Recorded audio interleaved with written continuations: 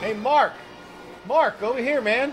Jay, hey, come on hi. over. Hey. Wow, this crowd is amazing. Oh, SpectroMagic has always had big crowds like this on Main Street. Well, at least since it debuted in 1992 and had its first run until May 21st of 1999. That's right. And then its second run from April 2nd, 2001 until today.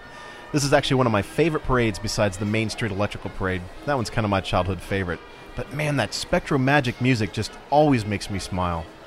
You mean the main theme on this Magic Night, which was composed by John Debney, the Emmy-winning movie composer? That would be the one. Let's see. Together with Steve Scaria, I think he arranged music by Disney composers into the 14-minute suite with the 70-piece orchestra, I believe. Right.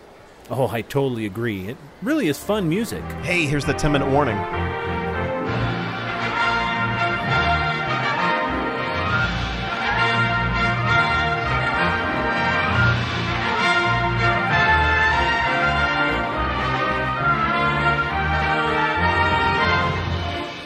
Ladies and gentlemen, this is your spectral magical host, Jiminy Cricket.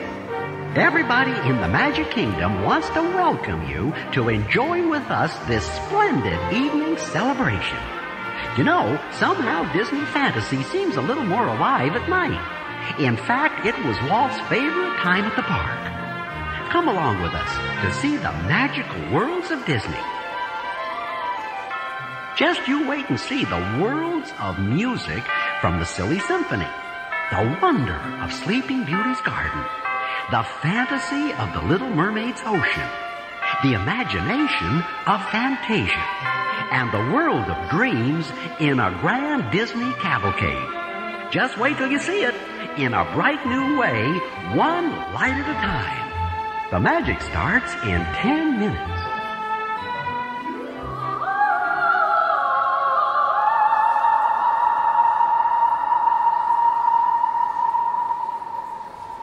Hey, we better find a place to stand. Let's try over here. Hang on, Mark. That's my phone ringing. Your phone plays Great Big Beautiful Tomorrow as a ringtone? Well, it's the one I've assigned to somebody. Just hang on a second. Hello? Oh, an iPhone. He has an iPhone. Yep, actually, I'm standing here with Mark on Main Street. We're getting ready to watch the SpectroMagic Parade. Well, I guess so. All right, sure. Yep, I'll call you when I'm on my way. All right, bye. So you got an iPhone. Yep, I'm a bit of an electronics geek. Was that Ricky? Yeah, how did you know? Lucky guess with the musical ringtone. Was he after some park audio? Well, not audio, but he did want something from the park. Yes? He wants me to pick him up some chicken strips. Chicken strips? And bring them to his house? Yep. And does this happen often? Yeah, just about every time I'm here. Hey, look, here comes the parade. Here's a good spot. Right behind these people. Hey, pal. Buddy, you think you could take off the hat? I'm disinclined to acquiesce to your request. Means no. Thank you. Hey, Mark, did you know that SpectroMagic officially debuted at the 20th anniversary of Walt Disney World? It replaced the Main Street Electrical Parade, which had run at the Magic Kingdom since 1977. 5 other shows were also launched to celebrate the anniversary. Surprise Celebration at the Magic Kingdom paid tribute to Mardi Gras and featured giant balloon floats. Over at Disney's MGM Studios, Hollywood's Pretty Woman showcased the glamour girls of Tinseltown. Jim Henson's Muppets on Location and Dinosaurs Live also debuted at the studios. And Epcot started something new too, called Surprise in the Skies, which featured a choreographed display of hang gliders, kites, and the world's largest daytime fireworks display. But none of those attractions had the staying power that SpectroMagic does. This parade is so great, in its 20 minutes, it uses, are you ready for this? 948 deep cycle batteries weighing in at 75 tons, 600,000 miniature lights in 11 colors, and 100 miles of fiber optics cables, mirrored balls, light-spreading thermoplastics, and clouds of lit nitrogen smoke. And there's 204 speakers with 112 batteries driving, ready for this, 72,000 watts of power. Wasn't John Haupt the lighting designer? Yes, he was. He said they use xenon lights that produce 6 million candle power. Wow, What does a regular flashlight produce, like 125 candle power? That's right. I read that Hopps said that the xenon lights are so brilliant that you actually see little beams of light glancing through the air. Thousands of them, like when the sun rays come through the clouds. You can actually see this effect showering in the air with color at the beginning and end of the parade. But how in the world do they control all the lighting effects? Well, they use banks of some 30 computers which sequence electronic triggers that activate the lighting and audio effects. Did you know that Don Dorsey created many of the initial concepts used in this parade? Oh yeah, Dorsey is famous for his work on Disney parades. You may have even noticed how the music kind of surrounds you and seems to envelop and move down the street with the floats. Well, his work directly changed the way Disney creates and stages their parades at its theme parks around the world.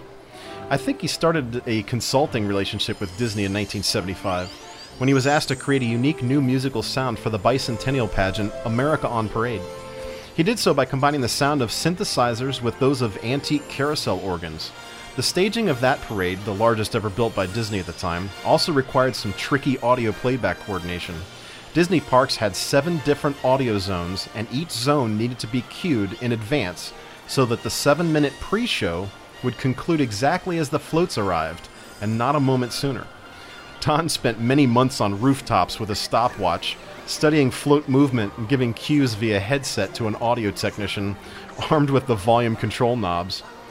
As a result of Don's coordination and timing work, Disney was persuaded to begin development on a computer system to handle the float tracking and audio coordination tasks. The first Mickey Track control system was completed and implemented in 1980 with software designed to Don's specifications. That's amazing. His production company has gone on to do a lot of things for Disney, including the Reflections of Earth video globe. That's right. You know, I think I have a 1997 interview with him. Let's see here. I've got the Imagineering book. I've got Imagineering Field Guides, Orlando Attraction Magazine. Oh, here it is. 1997 interview. Let's see. Dorsey was the show director for SpectroMagic for a short time in its early design stages. He came up with many of its unique concepts. Let's see, quote, "The things that I insisted on from the beginning were that we didn't have small units like a single dragon and a single funhouse face or whatever. I wanted large units, more like Cinderella and Alice in Wonderland, that would fill the street, so that we'd be able to climb inside a unit and have one musical idea that stayed for longer than just a minute. So we set up the basic divisions, starting with the Disney opening and the garden section, then the underwater section and the musical section with all the instruments, the Fantasia section, and the finale, which was to do the transformation. All of the units were supposed to undergo different types of transformation because we had new technologies. So the key thing was that each would change. The garden would go from day to night, the Fantasia unit would transform and open up and become something different, and the finale would go from sparkling silver to all rainbow colors. It would wash from the front of the unit all the way to the back. I suggested that we could put a carousel on it because we've done all sorts of things. And I said a carousel would be fun. We could have the characters riding it, and they said, well, it would have to be very tiny. You know, it could only be 6 feet across to sit on a float. And I said, well, why does it have to be round? It could run the length of the float. Make it rectangular, forced perspective squashed carousel. And they said, oh, we guess we could do that. It was an engineering challenge, of course, and the ultimate realization of it, it worked. But when it broke early on, I think it was the first week, after the first couple of performances it broke, they never bothered to fix it.